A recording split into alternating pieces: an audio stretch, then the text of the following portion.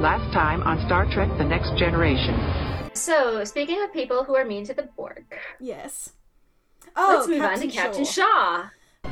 And now, the conclusion. Fuck him. I know he was very popular, and Todd Stashwick is great in the role. He is. He's great. But... And he also seems like a great human being. Oh, yeah. He seems delightful. On a superficial level, seems like a perfectly wonderful person. I have nothing against him. No. Captain Shaw? Nope. Shaw is so great when he's punching up with Riker and Picard. That's fantastic. Mm-hmm. But he's also punching down, which makes him an asshole. And it's not just with Seven. There are scenes where he speaks to Ensign LaForge with, I'm going to say naked contempt. I was going to say contempt. I was like, the word you're looking for is contempt. Mm-hmm. And honestly, in the bar scene after he gives his monologue, and his crew are all looking at him like, what's your deal? Like, that was not cool, man. Why would you do that? And he just says, whatever, I'm an asshole. And it's like, great. That's cool. That's not actually self-awareness. That's you excusing your own. He reminds me a lot of season 1 Lorca before the reveal, both in the way he treats people badly and the way fandom falls over itself to excuse him. And I totally fell for the Lorca trick. I absolutely was on this guy can be saved, he's just acting out because he's traumatized train. Never again. I have learned that lesson. Never again. I mean, it also, trauma is something that happens over and over again. You get stuck in there. He is clearly stuck in there. Yeah. And this is why I say Starfleet HR has a lot to answer for. Because according to Vadic, who read his HR report, they know that he has post-traumatic stress from his encounter with the Borg. And so why would you put Seven... they clearly hate 7 of 9. Oh, yeah. They were like, oh, fine, we're going to let you into Starfleet, but we're going to assign you to someone who will make you quit. Yes. And that's what happened. Constructive dismissal. And I am so angry about it. It's particularly egregious because they keep implying that Janeway is the Commander-in-Chief of Starfleet. And, Janeway wouldn't do that to her 7? No.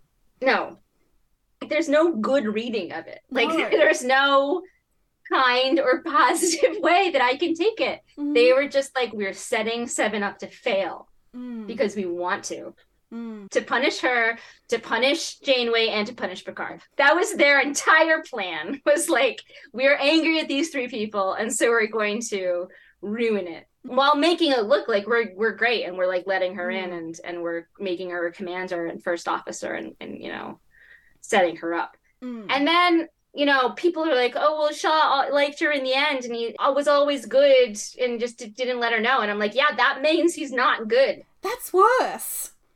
Yeah, it's worse. Everything that we saw, that we experienced as an audience, was after he made that log. Yeah. And therefore, he's a horrible human being. He has chosen to be a bully. I am sorry, I do not like him. I do not want him to come back. And I can't forgive him. And the thing is, if he was punching up to Picard and Riker, but also supporting 7 of 9, he would be a much more complex and interesting character. Especially if he still had all of that Borg trauma. And he's being decent to 7 of 9, not because he's okay with her being an XB, not because he wants to have a former Borg as his first officer, but because when he was desperate and traumatized and needed support, he got it. And all he can do to be a good captain is to pass that on. But wow, what? Okay, now I'm going to say, why weren't you in charge of season 3? Because that is way more interesting. All I'm saying is, once the WGA strike is over, Paramount should call us. It's the dream of the greatest generation to be in Star Trek and get blown out in an airlock. It's our dream to write an episode. Where Ben and Adam get blown out in an airlock. Yeah, absolutely. We will write it in. Yeah. We can team up for that. Yeah.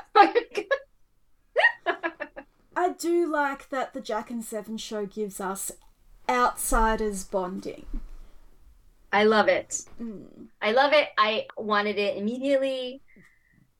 They interact very, briefly, and then start interacting more and more and more and more, and it became the Jack and Seven show. And I was like, again, by like episode 3, I was like, oh, the Jack and Seven show. And I was super into it. And it was also like why I knew that he was a Borg. Yes. Because, again, it seems very clear to me that Jack doesn't know how to make friends, but he absolutely made friends with Seven easily. And I felt it was because they were alike, and they understood on like a level that was below the surface that they were alike, and that they both had that yearning for a connection and didn't know how to do it, because the only way that they had done it in the past was through these means of Borgness.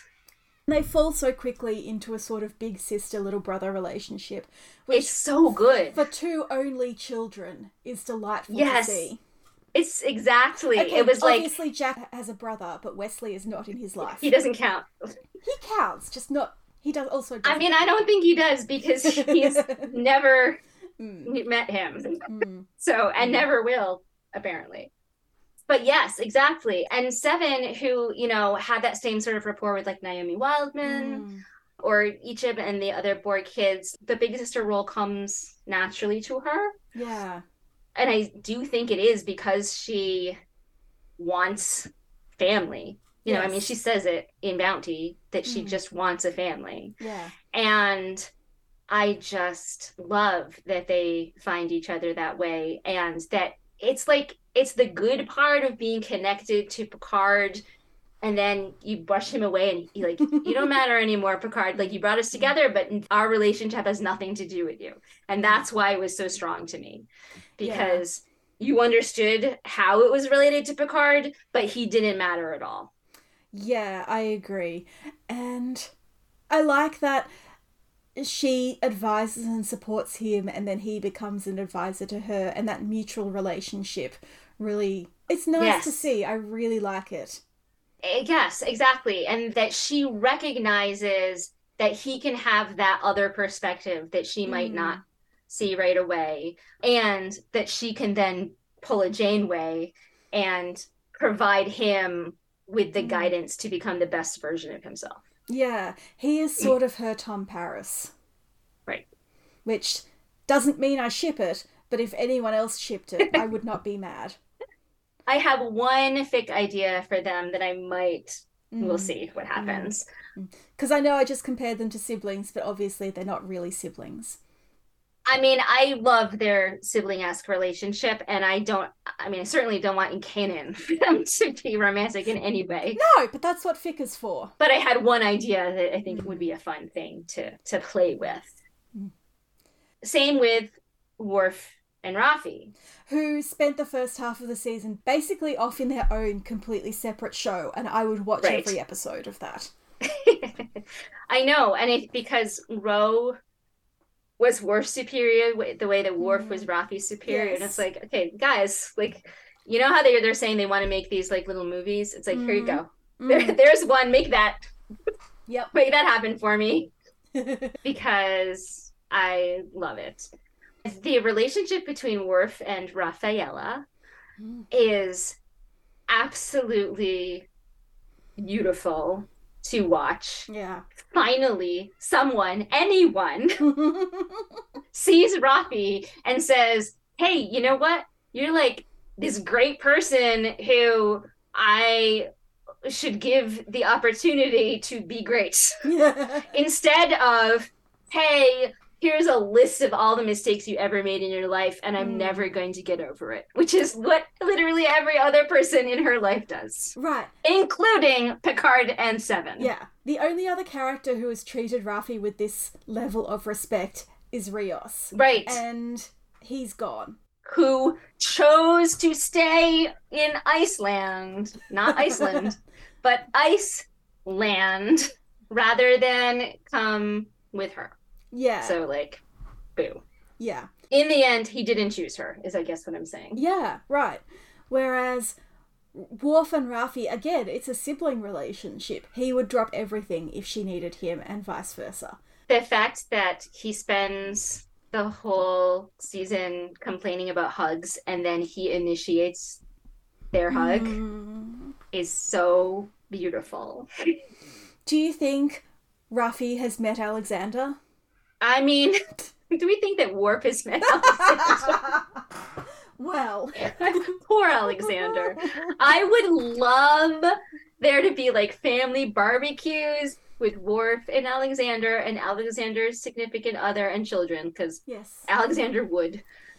And Raffi and her evil ex and her son and Pell and their daughter. Like, that would be so sweet. And also Ezri. Kind of like Fast and Furious barbecues, you know? It would be so good.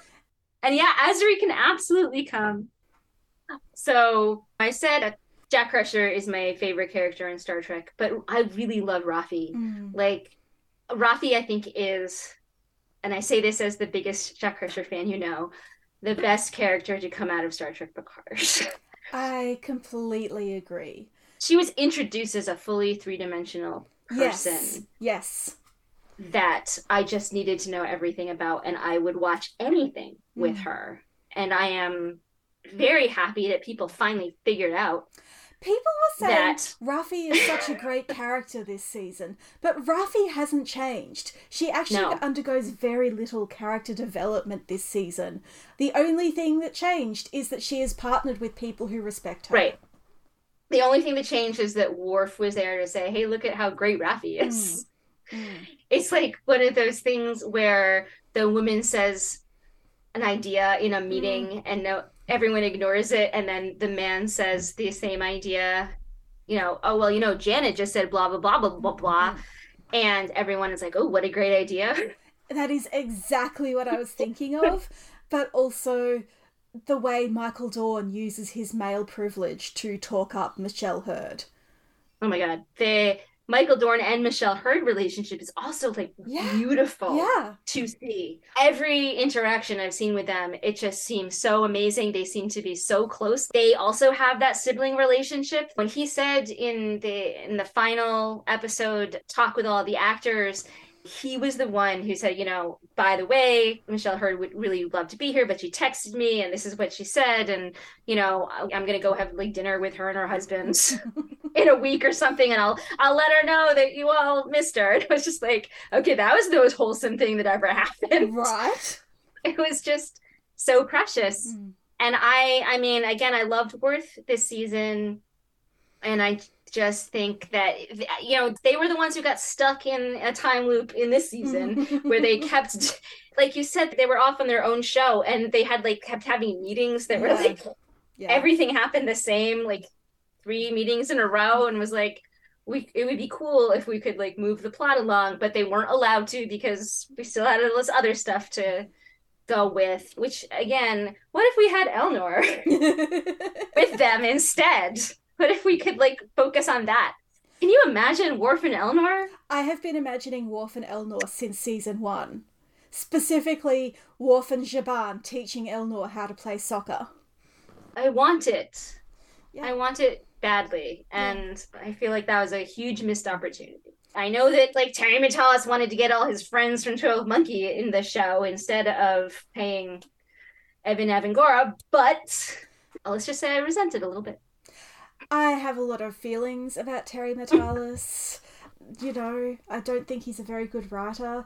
I think he's a hack, and I wish I was half the hack he is, because he seems to be good at finishing things and stuff, but his instincts as a storyteller can be very obvious. Before the Succession finale on Monday, he tweeted that he hoped Greg would become CEO, and that is just the most typical male Marvel-brained ending for the series that anyone could imagine. And also, he was wrong. Greg didn't become CEO. But speaking of Matalas and Succession, in the penultimate episode of Succession, the lead female character gives a eulogy for her father, and she says he couldn't fit a whole woman in his head, which immediately fell into the fandom lingo as we debate the actions of complex female characters But I keep coming back to Terry Matalas and how he said in an interview that Seven and Raffi broke up because they had to concentrate on their careers. Nope. That's a no. I feel like Terry Matalas cannot fit a whole woman in his head. And also, like, if that's true, what a great parallel to Picard and Crusher. Yeah. Maybe we should, like, have that in the show. Just a thought. Yeah, look. No. Women don't get to be that complicated. Especially not queer women. But we'll talk about that soon. Let's talk about the episode 9 problem. Or, what I came up with later, the 9th episode curse. Oh my god. Yes. Because, okay, so you know that I photocap Star Trek Picard. Yes. And in the first and second season, I did not photocap the 9th and 10th episodes. Yeah. Because they were bad, and I just stopped. I couldn't do it. Yeah. I just lost my mind and was like, nope. So, Vox. Yes. Is better by far than Et in Arcadia Ego Part 1 or Gods Help Me, Hide and Seek. Yes. But there is still a very clear dip in quality, mostly in characterization, because all of a sudden, every single person is making bad choices. Oh my god. Like, so many bad choices. As a non-viewer, following the series basically on Twitter, it was striking to me how deeply they lost the audience with Vox. It was absolutely palpable. And then I watched it and I was like, this plot only works if every single character is stupid. If exactly everyone walks deliberately into a trap with their eyes open and is then really shocked and amazed when the trap springs and everything goes wrong. I mean, I don't have a problem with the Borg reveal. I'm fine with that. I'm good. I mean, it's completely ridiculous. Oh, it's nonsense. However, I will set that aside because honestly, every single thing that happens in 90% of Star Trek Picard is completely ridiculous and nonsensical. And I mostly love it, so it's okay. So I'm willing to give Jack Crusher a pass because he's young and he's an idiot, and it's okay. Also, like, he's basically been brainwashed since childhood. Like, this is the Kylo Ren thing. How, exactly. To what extent is this adult man responsible for his actions? Pretty much, like, the acting in books is great. Oh, yeah. The scene between Jean-Luc and Jack, where he tells him that his Borg DNA is at fault, and that yearning for a connection that has driven Jack his whole life is actually just the Borg. Okay. Beautiful acting, ridiculous dialogue. Ed Spiller's expressions, facial expressions are incredible. It's like a masterclass in there. Just go watch. He runs the gamut of emotions. And Patrick Stewart is actually playing two emotions, like despair and rage. And it's a really amazing, beautiful contrast. Like, it's a really, really great scene if you completely ignore how stupid it is. I think that summarizes the whole series. But in that scene, Jack says, "What do you see when you look at me?" And Picard says, "I killed 11,000 people." And it's like, dude, that is not what you tell someone who asks, "What do you see?" You're supposed to say, "I see my son." You're supposed to say, "I see someone who needs help." Hard, in fairness, he's never been good at this. So I give Jack a pass for being stupid because he's been driven to it, and he is absolutely Kylo Ren. And I love Kylo Ren, so I don't mind that at all. Yeah, that's not a bad point in my book. No, that's great. So he's really mean to Beverly, which is really hard to watch. And then he negates everything that she's done for him for 23 years by running immediately into the trap and causing all of this. However, you got to put that on Jean-Luc's. He screwed up that scene. And then you got to put it also on Beverly and Deanna for saying, yeah, sure, let's let him do it. The worst possible person for the job. knowing that he's Jean-Luc Picard, terrible at relationships, terrible at feelings, bad at family, Borg trauma for decades. You know how in iBorg they only let Hugh meet Locutus very late in Hugh's development because they were afraid of what would happen otherwise. They should have remembered that, and like Beverly should have been the one to have this conversation. You know, the lady who saved Picard from the Borg. Right, exactly. And also helped Hugh. And also would never, Jack would say, what do you see when you look at me? And she would be like, the same kid that I've seen the past 20 years. You know who else would have been really good at that conversation? Seven of Nine. That's so my in my note here is the lack of Seven in the Borg scenes, this one and the later one, is unconscionable but necessary because she would stop people from making bad choices. Yes. They couldn't put 7 of 9 in these scenes because it would make 0.00 sense for anything that happens to happen if 7 of 9 was involved.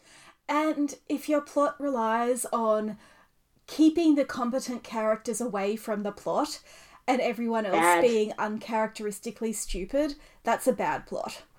It's a bad plot. And like you say, we can forgive it with Jack because brainwashing. But then we have the Titan rolling up to Earth and fleet formation, and they're like, our ship's been taken over. Whoops. Oh, this thing that we knew was going to happen happened. Yeah. Like, they literally say that. Yeah. I forget which bridge crew says it, but they're like, just as we expected. And it's like, maybe you should have done something else. Yeah. You could have come up with a different solution. And like, the third Guardians of the Galaxy movie is basically the characters knowingly walking into a series of plots. But they get away with it because that is a movie about people who basically chaos their way out of any situation. That's not how Star Trek works. Isn't Jean-Luc Picard's whole thing is that he plans? Yeah. Like, I thought that was the difference, but like the argument for and against Picard versus Kirk is like, Picard is strategic and diplomatic, and Kirk and thinks ahead, impulsive and instinctive. Right. Like, isn't that the whole thing? Yeah. But no, apparently not. And Riker, when Picard was being impulsive and wanting to go right ahead, Riker spent 2 entire episodes telling him no. Yeah. And now does absolutely nothing until it's, I'm going to be angry at Shelby for no reason. Well, it helps when you have a female target. I mean, this is all basically a woman's fault, right? Because the Borg Queen, is that the woman you're talking about? The Borg Queen, Janeway, Beverly for getting pregnant. How dare she? Look, I really do want to ask Terry Matalas if he is familiar with menopause as a concept, but I wouldn't like that. I wouldn't get that out. If you can live until you're whatever, you just have to accept that everything is ridiculous, and then it's way more enjoyable. Just saying. So the scene where Jack is caught by the Borg Queen and assimilated, another absolutely amazing acting by Ed Scalise. Like, I cannot get over how good he is. Oh, yeah. And you're like sitting there going like, there's probably some set here, but none of this stuff that we're seeing happen is happening. And she is able to do all of this. And there's like a puppet queen that he's acting against. It's beautiful. Oh, yeah. The design of the Borg, the emaciated Borg, and the Monster Queen were amazing. It kind of disturbs me. Like, BioWare video games have this tendency to have incredibly grotesque feminine monsters, and I feel like the Borg Queen falls into that category.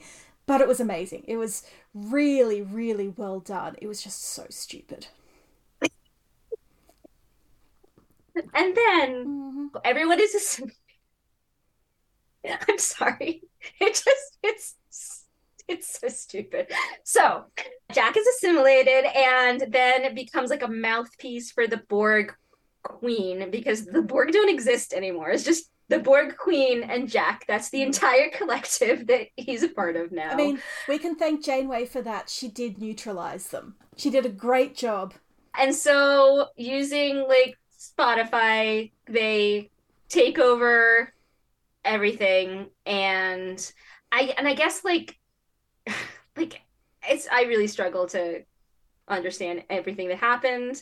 Like, what happens to the changelings? Are the changelings also assimilated? The changeling people, like, are the changelings just gone? I guess Ro got them all off of the Titan, and so there aren't any more changelings on the Titan, so we don't get to know. But on the other ships, right, all of the humans are assimilated, and the changelings are just like, cool, we're like gonna help the Borg. I guess they were in cahoots, but I have questions about, like, the changelings are like never mentioned again after episode 8 until like the very end of episode 10 when they're like, and then we also got rid of the changeling problem. Yes. It's like, okay. I want it to be like the Padme and Anika meme. We got rid of the changelings, and you've addressed the damage that Section 31 did to them. Right.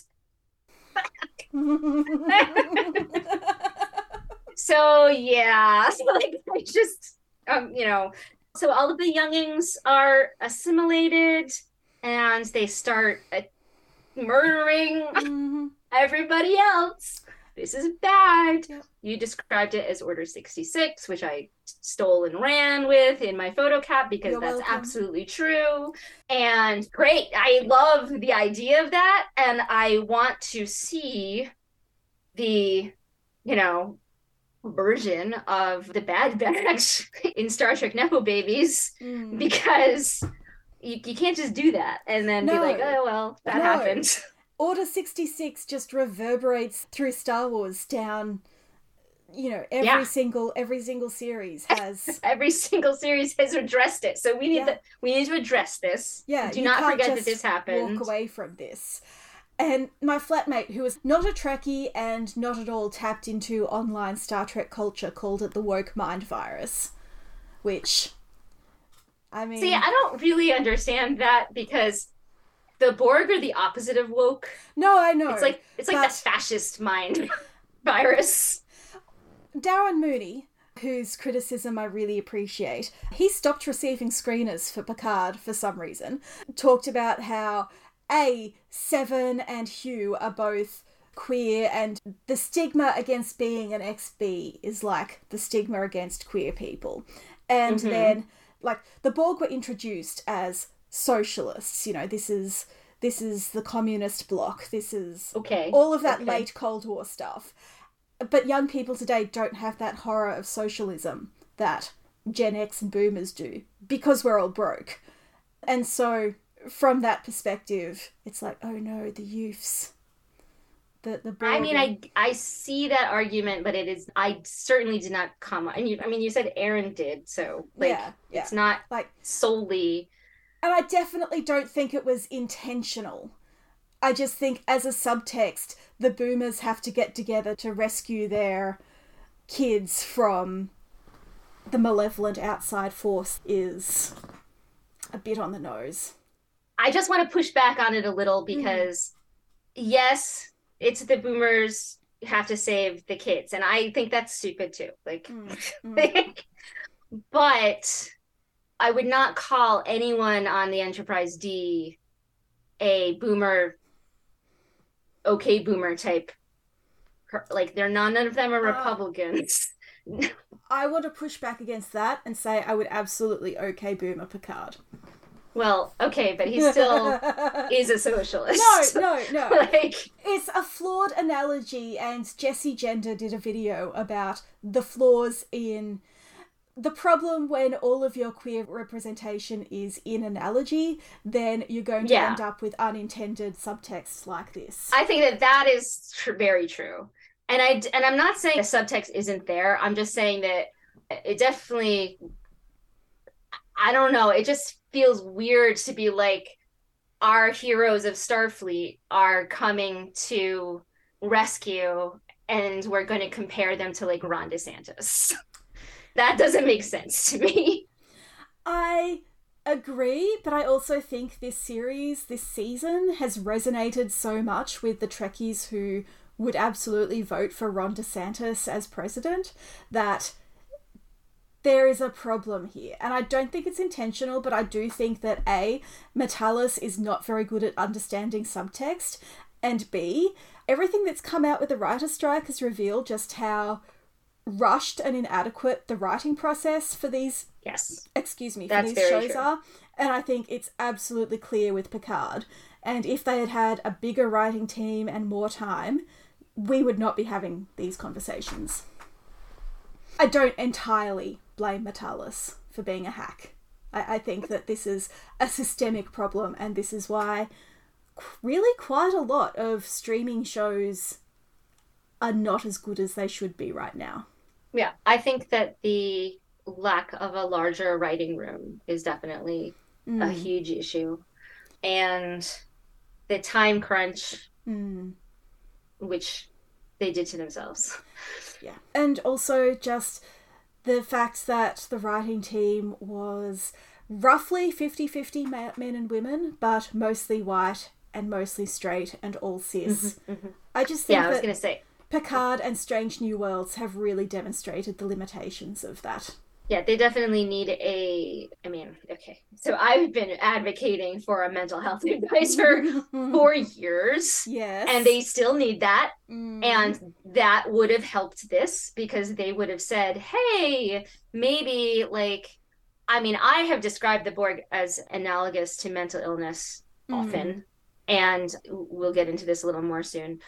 But if there was someone who was looking out for, hey, the queer coding and the mental health issues and the trauma and all of this, it would just take a few tweaks to make it better and to get rid of that subtext. Yeah. Or at least to explain that subtext in a way that helped it not fall into the trap. Yeah. Of being pro Ron DeSantis. Yeah. And hypothetically, that's the showrunner's job. But yeah. And again, a bigger writing team would mean there's less pressure on the showrunner, so he or she has more time to concentrate on that higher level. And again, and what I was saying, I've been advocating for a mental health advisor, like a sensitivity reaver. Yeah. There are things that exist that are to, and someone, in the Tumblr post I wrote about wanting and I said mental health disability and neurodiversity, and they were like, well, when we got an advisor for Indigenous people, we ended up with Chakotay because they were a hack and a faker, and it was like, yeah, so we're never gonna have an advisor again. That's your plan. Your plan is to just get rid of that. Meanwhile, Discovery, in addition to having a lesbian showrunner, got trans people in the room through GLAAD to help with Grey and Adira. And again, if everything's an analogy, the fact that they don't have those things in Picard and Strange New Worlds means that they also don't have those people talking about those things in Picard and Strange New Worlds. And so, it's absolutely, they're like, oh, well, we don't need it because we don't have any trans people. And it's like, okay, but... Have you considered that's Have you considered? So, yeah. Yeah. So does this bring us to the question of quote-unquote romance? Quote-unquote romance. Because other than Deanna and Will, there isn't any. They wave at romance a few times.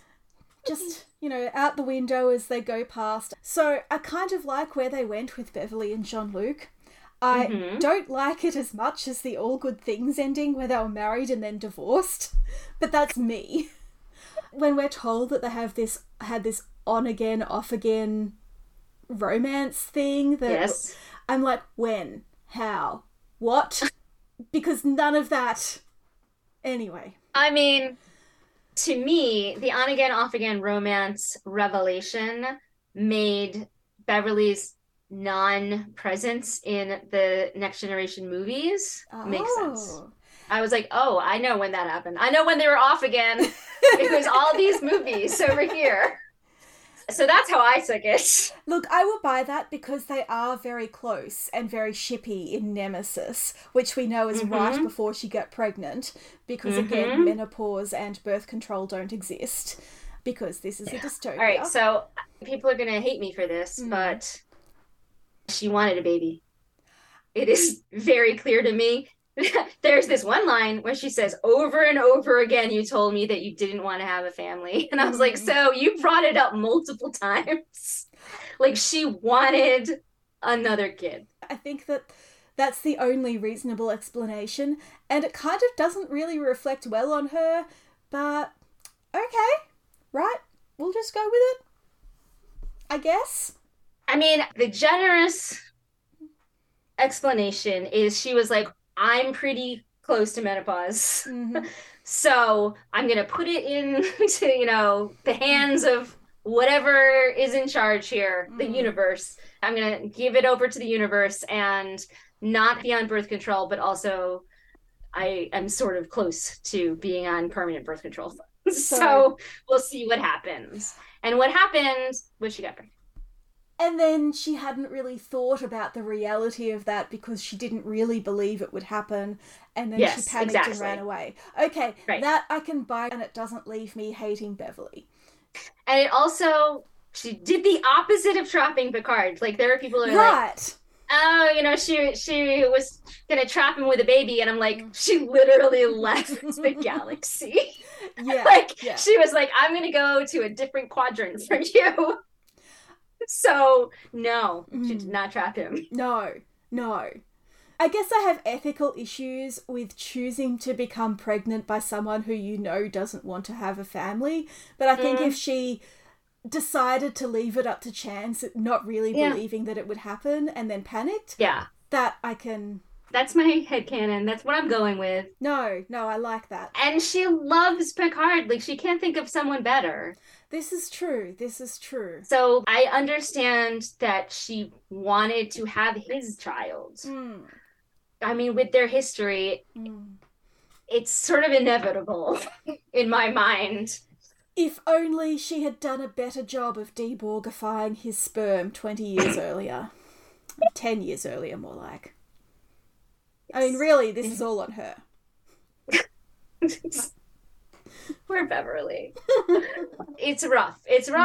Because if things had happened, if they had not succeeded in the end, and she had fired and killed off her kid and her lover, I mean, it would be horrific. There's a lot there. Beverly goes through a lot. Again, Bounty is such a good episode because Beverly is pretending to be happy the entire time. She's so happy to see all her friends, and she absolutely is happy to see all her friends. It's very clear that she desperately missed all of her friends. She also had no friends throughout Jack's life, which is why he didn't know that you could have friends. And then as soon as he sees her with her friends, he's like, oh, I want that too. So, I mean, there's amazing things happening with them, but her life is a tragedy, and she was prepared for tragedy, and she did everything she could to avoid it, and that meant cutting herself and her son off from everyone. Yeah. And the thing is, I don't necessarily know that she was wrong. Yeah. But then imagine, again, she kills her family in order to save everyone else in the galaxy. And it works. Like, how do you live with the guilt of not just, I've killed my family, but also I didn't notice that this was the problem for 30-something years. I feel like in that timeline, Deanna has also lost Will, so she just takes Beverly back to Nepenthe, the House of Grief, with its outdoor shower. And its outdoor shower. I mean, I am not shocked that Deanna did not want to live there. Just gonna put that out there. I was much more shocked that they were happy in the first place. It's an amazing house. It would be an amazing Airbnb, but I also would not want to live there. And I do not have the Betazoid comfort with public nudity that makes an outdoor shower okay. Yeah. Which brings us to Deanna and Will and Worf, which, for the record, I have been shipping since season 7 of The Next Generation, and now it's basically canon. It's our time! So many people have come around to join me in the OT3 because of season 3 of Picard. I am very grateful to that. I love it. I loved Worf's interactions with them. But Deanna and Will, and we touched on it, you know, they went through this sort of betrayal where she, and I believe her when she said that she was trying to hold it for him. Yeah. That she wasn't trying to get rid of it. She was trying to help, but she should have asked permission. She should have offered in a more obvious way. I have trouble believing that Deanna Troi, of all people, doesn't understand consent. Yeah. I mean... Here again, I'm going to play the mom card and say that the headcanon that I can come up with for why she would do this and take that drastic a step is if Kestra has any of her abilities and was being dragged down by Will's depression, then that would be a reason. I can see that. I was thinking, you and I often say that shows don't have to explain everything, and then we go off and be like, why didn't they say this? And come up with our own explanations. But I do think, like, I don't care about how Luke Skywalker got a new lightsaber in The Return of the Jedi, but I do care about Deanna's motivations and understanding in making that choice with Will. I don't need to have it set out in very, very small words, but I do need to at least get the impression that the writers have thought about it for more than 30 seconds. It's interesting. I feel like I take it that they needed one of these couples. I might have a list of 1, 2, 3, 4, 5, 6, 7. 1, 2, 3, 4, 5, 6 couples. And one is resolved. Yes. And it's Deanna and Will. So they needed one to resolve. Like, they needed that. Because otherwise it would be, you know... Yeah, I just think they could have done it a different way that reflected better on Deanna. I wish that they had... Again, it's not even the choice. Like you said, I need to hear the reason. Yeah. And I know that Marina Sirtis had filming constraints, and she only wanted to be in a certain number of scenes. And that's perfectly reasonable on her part. But they knew that too. And so, again, little tweaks just in that scene, you know, if there was even, you know, something about Kestra or about what she was thinking about Thad. Yeah. Because we get it all from Riker. Like, Riker's the only one grieving his son, and Deanna's like, we got to get over this. And I understand that from her point of view as a therapist, but I need to know her point of view as a mom. Yeah, but this is not a series that cares about daughters or mothers. So we're just not going to get that. It also doesn't care about queer women. So Seven and Raffi, someone worked out that they have less total interaction across season 3 than the length of the opening credits. Really? Even counting the last episode? I think this was before the last episode came out. Because the last episode, they finally get to be awesome. Yeah. So here's the thing. I don't ship it, and I kind of hate it. I think Michelle Hurd and Jerry Ryan have amazing chemistry, but 7 of 9 and Raffi Musica do not. There's a bit in episode 10 where Raffi suggests something and 7 shuts her down, and there is contempt in 7's voice for Raffi. And I'm just like, Raffi, honey, you can do better. I mean, okay, so, again, don't hate me, everybody out there. But I just said I don't ship. No. You're right. So what if that's why Raffi is attracted to 7? Because she's only used to people who put her down. I think that is 100% the case. And I find that really interesting, but I am not here for a toxic queer relationship. I don't think Star Trek has done the work to make that seem anything but homophobic. Okay. Like, I want Raffi to be with someone who admires and appreciates her the way Worf does, basically. Find someone who looks at you the way Worf looks at Raffaella. I was kind of shipping it. I'll be honest. I love the Worf and Raffi relationship, and it is perfect the way it is, and it definitely doesn't need any romance, but I would be okay with it also. I would also be okay if Star Trek Don't Ask, Don't Tell becomes a thing, and we have Seven and Raffi as captain and first officer who used to be lovers. If they sort of rebuild the relationship from scratch, I could come to ship it.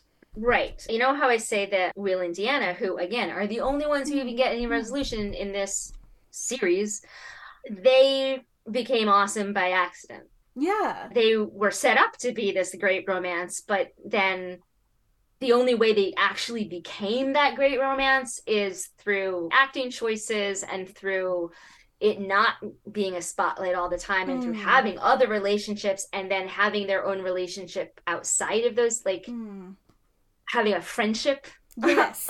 You know, coming to rely on each other outside of their romance and like setting aside their romantic feelings and supporting each other through other relationships, supporting each other through problems, they grow into the relationship that they finally get. And it is beautiful once that happens. And I also have described Will and Deanna as very unbalanced in the beginning, that Deanna is way more mature than Will is and would be capable of having that relationship that they eventually have, but he's not. He has to get to there. He has to, you know, whatever, go through a lot more things. And she does too. She has to realize that she can't be waiting for him all the time. Yeah. I would like that for Raffi and Seven. I would love for Raffi to realize that she has to go have her own life. And she started, that's the great thing. Yeah. She started, and she is so much happier by the end of this season than she was throughout the whole rest of the series. And she's glowing. Yeah. And it's like, that's beautiful. And so like, I do ship them and I would love them to have a relationship, but I don't think they've had it. They've had again, they've waved at a relationship. Raffi has wanted it and Seven has attempted to give it to her. And that's it. It's not actually on the screen. Like, it's way, I've read it in fan fiction, but I haven't seen it on the screen. No, that's the thing. I am yet to be convinced that Seven is not asexual and aromantic. And also, through most of season 2, 7 of 9 was not 7 of 9. She didn't have the implants. She didn't have, you know, the trauma that buries itself literally in your brain. And so, yes, 7 of 9 was awful to Raffi through a lot of season 2, but that wasn't really 7. And we have never seen them interact when they're happy. Right. Which makes it a really hard relationship to root for, I have to say. So, yeah, I think I would like to see them start over. Meanwhile, of course, we get the heterosexual hand-holding of Jack and Sydney. They're so cute, though. No, I know. I love it. I kind of feel like if Jack had met Soji, that's who I would be shipping. But that's fair. Also, I'm into it. Yeah. But also, I don't think that every Legacy kid needs to be paired up with another Legacy kid. But they're so cute. Oh, I know. I love them. I'm not complaining. I totally understand why we don't need everybody to pair off and you know, and that's fine. And also, it was suggested that Alondra and Soji could be a thing. Oh, I like that. And I was that. like, I'm not opposed to that either. I mean, Data and Geordie would be such happy dads at the wedding. Would be so cute. I mean, Jack and Sydney is, you know, it's a nothing. They have cute little glances. They are flirting. It is adorable. She trusts him despite him being pretty untrustworthy. When it's great. It's great. And it's because he has that sincerity too. Like, when he drops the cockiness, and he's just like, listen to me. And when he's trying to explain to his parents, this sounds ridiculous. I know it sounds completely unbelievable, but you have to trust me. And Sydney's like backing him up, and he keeps looking to her to see, like, you know, am I doing the right thing? You're like literally the only person who knows about this. I feel like that's a great meet cute. It's a really good foundation for a relationship. I am fine with it taking 10 years to actually get to a real relationship. And again, having that, like, we're just going to be friends who support each other, because, again, he's never had a friend. And I love the idea of him opening up to Sydney and showing her things that he cares about, and realizing that you can have people that know who you really are. Yeah. And that's a good thing. Yeah. It does not escape me that they have more set up for a relationship than Seven and Raffi. Nope. Well, I mean, this is definitely like Terry Matalas taking his original characters and smushing them together. Yeah. On one hand, I can't fault him for that, because, like, that's what I would do. No, same. But I also think it's an easier relationship to set up. Yeah. The baggage isn't there. Like, they have their own personal baggage, but they don't have their relationship baggage that Seven and Raffi do. They kind of give me Torres and Harry vibes. Yes. Which is to say there is absolutely sexual tension there, but also if they broke up and had other love interests, I would not be heartbroken. Yes, absolutely. As long as they stay friends. As long as they stay friends. And it's a good comparison, because I totally ship Harry and B'Elanna, and I'm also absolutely fine with them not being together. Because they can share time. It's adorable. Yeah, 100%. Picard and Roe, the unexpected return of the worst best OTP. I'm just saying that I'm going to blame the actors. I've decided, based on my multiple rewatchings of Preemptive Strike, that the actors decided that, look, we got to play this really uncomfortable scene. So how about we actually, like, have a thing? And we make that part of our characterization, because otherwise that's super gross. Like, if we're gonna have a father-daughter relationship and then this happens, no. So we're gonna have sexual tension and then this happens, and it's okay. I definitely think one day we should do a whole episode on Preemptive Strike. Absolutely. But then, so they came back together and they were like, we're just gonna continue this. I know that they're supposed to have a mentor mentee father-daughter thing going. I know that they're supposed to be paralleling Jean-Luc and Jack. Like, I get it and I see what they're going for, but also, sorry, they still have sexual tension. I never ship teacher-student, but I do ship mentor-protege. An old friend of mine called it pedagogical erotica. So this is I like that. Nothing new for me. Yeah, and I mean, I've shipped them since forever. Like, it's definitely been if he's not going to be with Beverly, he can absolutely be with Laren. But it's also, like, bad. I don't know. I think you could dare me to write What If Season 3, but it's Laren's baby. And I would do it. Oh, with a little earring? I mean, I'm just saying. I understand that Bajoran children are not born with earrings. They don't come with earrings. But he would definitely have a little earring. Bajoran Jack. Yeah, I just got to come up with a good name for that kid.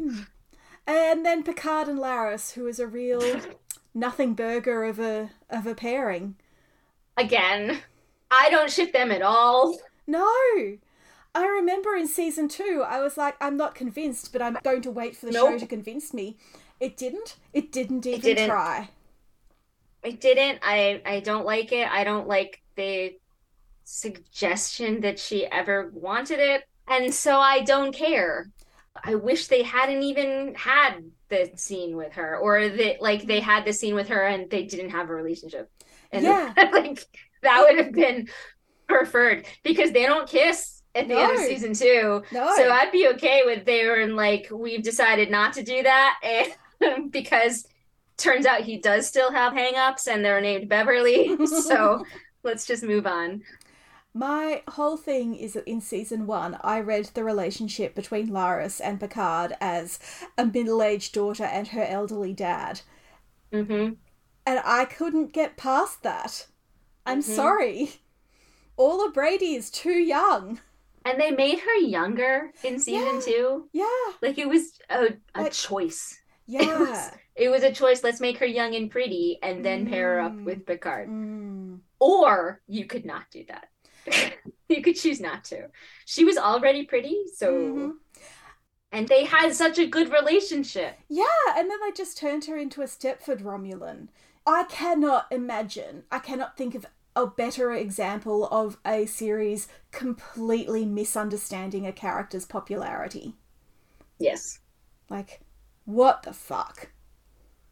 Speaking of, on that note, can I have my rant about the autistic representation in this series? Because there are two characters who are very famously icons of autistic, but not really autistic because we don't say that word, representation in Star Trek. Data and Seven of Nine. And so Data comes back and he's alive and now he's neurotypical. And Seven... I just can't reconcile Seven in Picard with the character in Voyager. They are completely different people. And the only way I can begin to explain it is if Seven is masking full-time even when she's alone. And I think that's tragic. It is tragic, but I also think that that is a good read because, again, going to point out my favorite scene in Bounty where she says, I had this family on Voyager. I felt safe. Yes. And I haven't had that since. So as soon as they came home, she was in a hostile environment where everyone in Starfleet didn't trust her.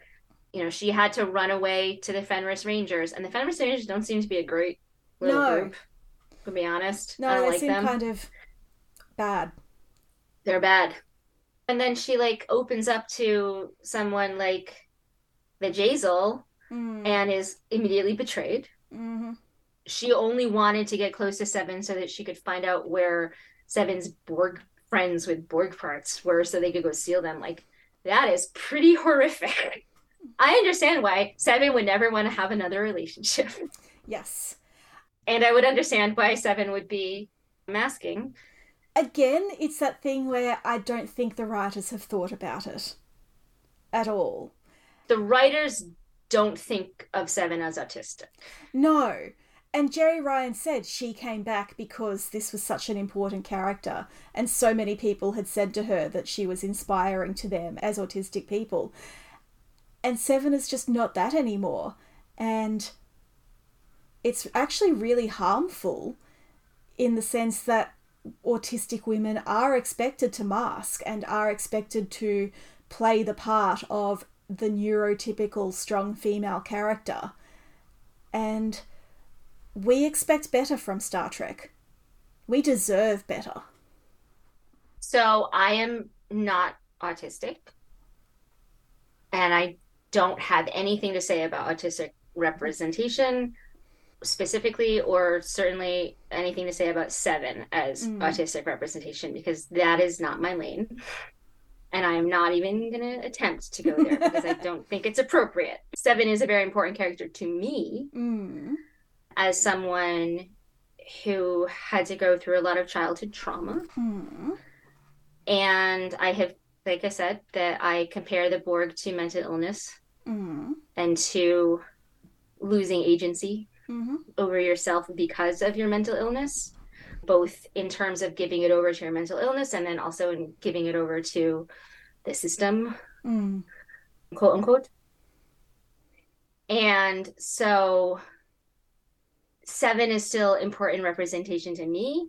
And to bring up the Jack and Seven show again, I said in my essay that I wrote for Women at Warp that Jack Crusher is nearly the opposite of representation in media, because he is white, he is cis, he is a man, he is heterosexual, he is upper class, he is from a ridiculously elite background. His parents are the most powerful people in Starfleet. There's no amount of privilege that Jack Crusher does not have. No.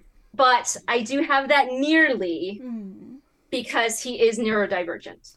That is a great point. I think that is important. I think it is important to say that Jack and Seven have that in common.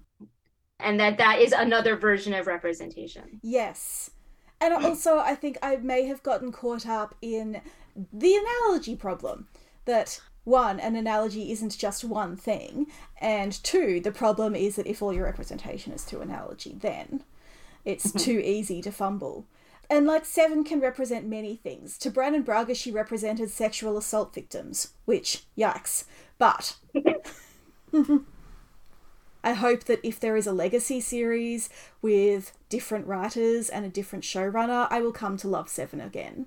But I just don't understand her anymore. I think she was closer in season 3 than she was in, I mean, certainly, like, she was a totally, like you said, she was a completely different person in season 2. Season 2 Seven makes no sense to me at all. And season 1 Seven is clearly someone who is at the bottom. Yeah. Season 1 Seven is someone who has lost the plot and is trying to cry. So is literally everyone in season 1. That's like the point of season 1, is they're all trying to climb their way out of where they are in life. And we don't have to talk about season 2 because it's just bad. But in season 3, Seven is closer to the 7 of 9 that is in Voyager. She is still not the same person. No. That is true. I mean, she's crying in front of Tuvok. Voyager 7 would never. But, like, why is that a bad thing? We want her to cry in front of Tuvok.